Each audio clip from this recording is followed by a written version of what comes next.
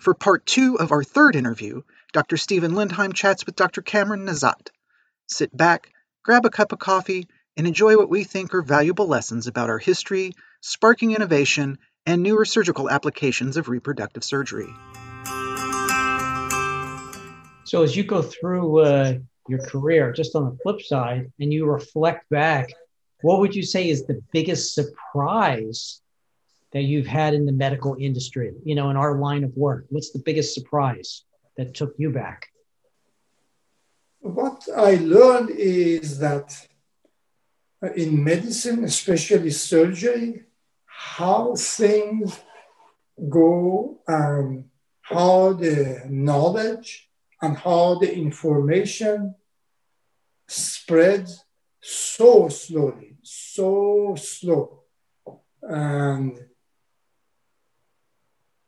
even when some facts in medicine are proven, in surgery are proven that it is good, but still the progress is so slow, especially in the time of internet and high technology, that everything goes so viral. It goes viral very fast, but information about medicine and surgery progress is so slowly, and the change is so slowly, and the resources are not allocated to make this better for everybody. That is the surprise. So, you know, all of us have hiccups in our career, and you know, if you could say to everybody as lessons learned, what do you think your biggest failure is in your career, and you know, why do you think it happens? My biggest failure in medicine and to this date is that, unfortunately, I have not been a good communicator, and I have not been able to communicate and convince what is in my head and what I see, the path, and why and how we can do more and change, at least in the area that I know, and that is reproductive endocrinology, infertility, endometriosis specifically, and surgery, and how we can take advantage of this and make it more vast, more standardized, and more democratized all over the world. That is what I have not been able to do, and I wish I could do that.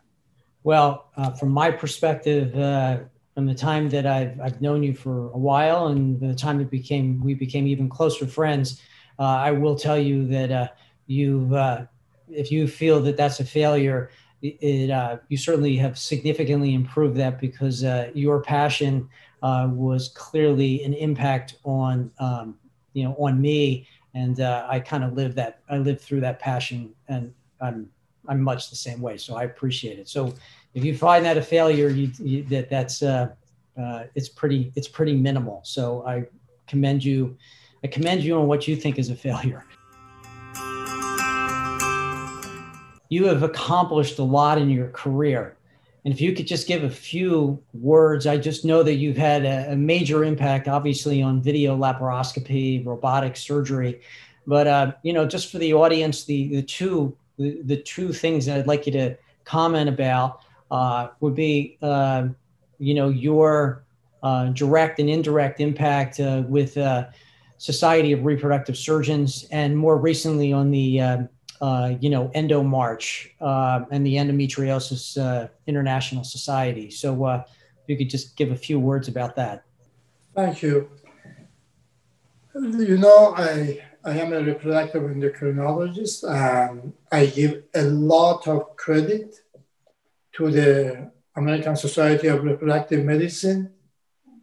It was the first institution that after many years of trying, they allowed me to present a paper in 1985 at the American and Canadian Fertility Society, at that time it was called, for the laparoscopic treatment of advanced endometriosis,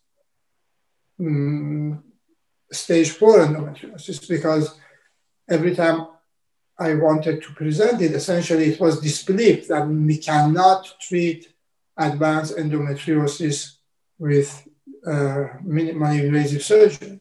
So I give credit to that. In that paper in 1986 was the first paper ever that showed advanced endometriosis could be treated by laparoscope. If advanced endometriosis could be treated by laparoscope, practically we can't do anything, because endometriosis is one of the most difficult procedures. When it is bad, it is far worse than any cancer. But if we can manage that successfully with very good results by minimal invasive surgery, then anything is possible. And Fertility and Sterility continue to publish our works, many of them. Well, tell me about your passion with SRS and ASRM. As I mentioned, ASRM, Fertility and Sterility, it was used to call American Society of, used to call the American Fertility Society, and later changed the name to American Society of Reproductive Medicine. Actually was and is the foundation and the beginning of modern day surgery, because I was a member, and I am a member of American Society of Reproductive Medicine and Society of Reproductive Surgeons, who is part of American Society of Reproductive Medicine. I was a member from the very beginning, and when I was in training and during my early years, was very active in surgery. Right now, we do a lot of IVF. But when I graduated and during my training, the majority of infertility patients, they were managed by minimal invasive surgery or by laparotomy. Many laparotomies were being done for endometriosis.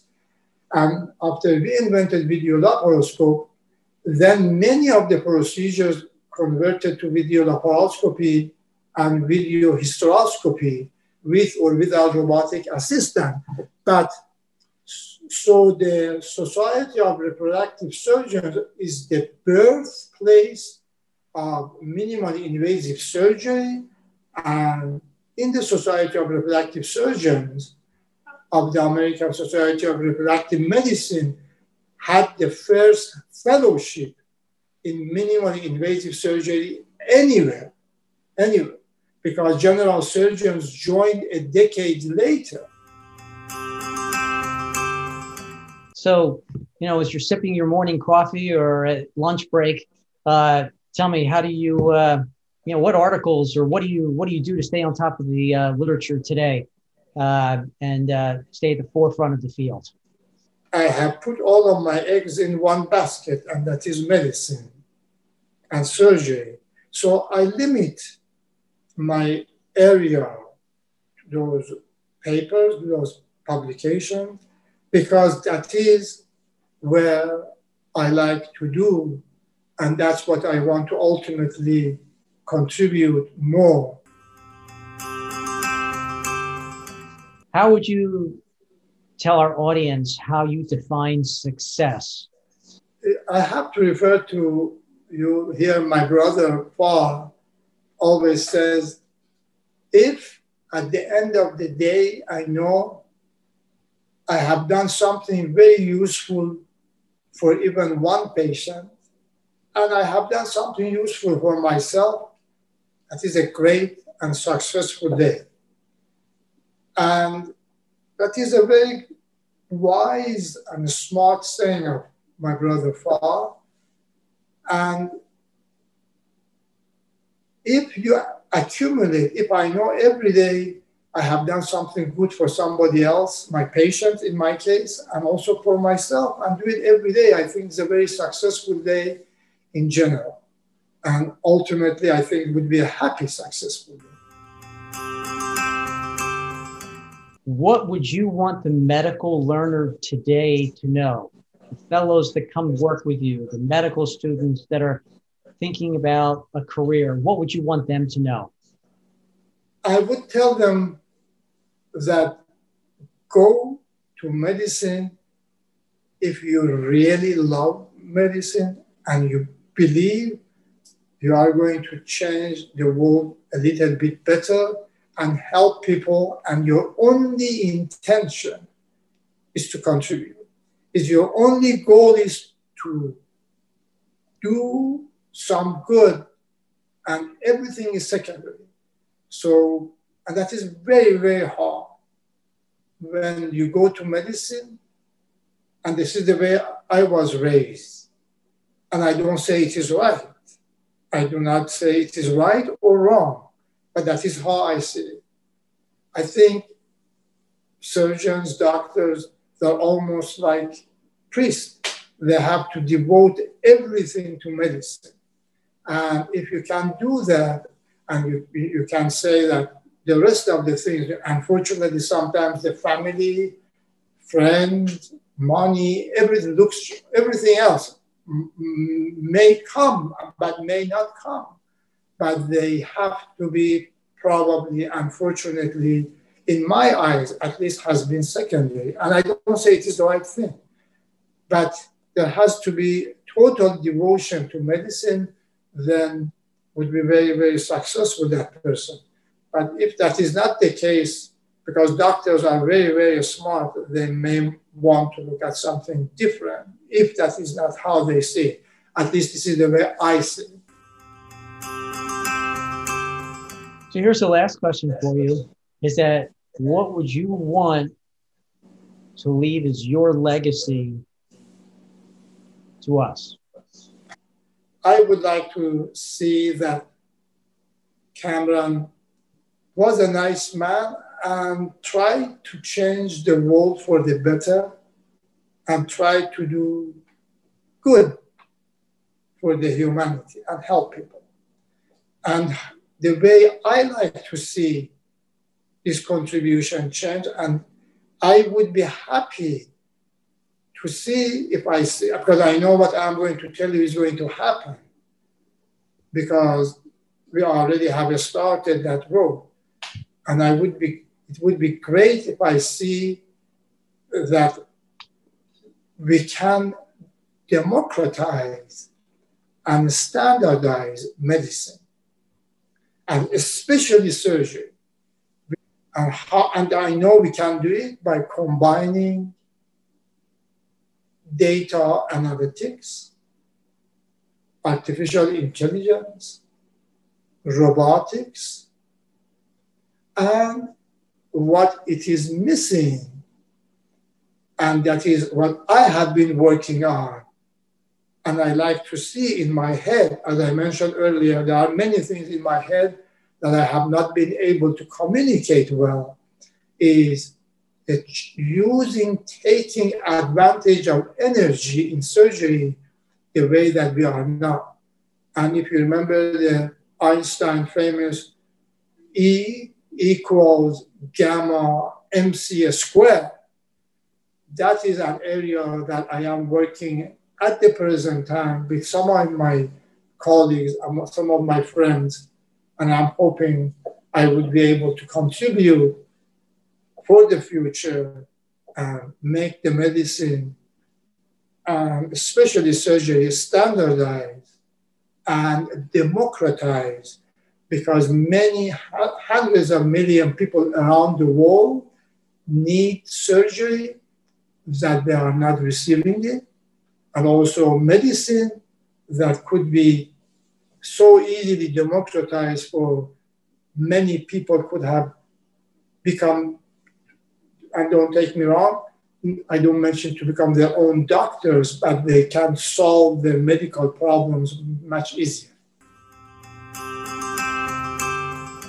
If I could summarize and tell you how your legacy will be left, is that you are a great person and that you have changed the world, and you've changed the world for the better, and you've made it so that patient outcomes and patient safety and in a global fashion, you have clearly made a difference. I wanted to thank you enormously for sharing your insights as part of the series for Legends in Reproductive Surgery for fertility sterility. And it's been a pleasure interviewing you today, and it's been a pleasure getting to know you and becoming a very close friend and colleague of yours. Thank you very much. Thank you.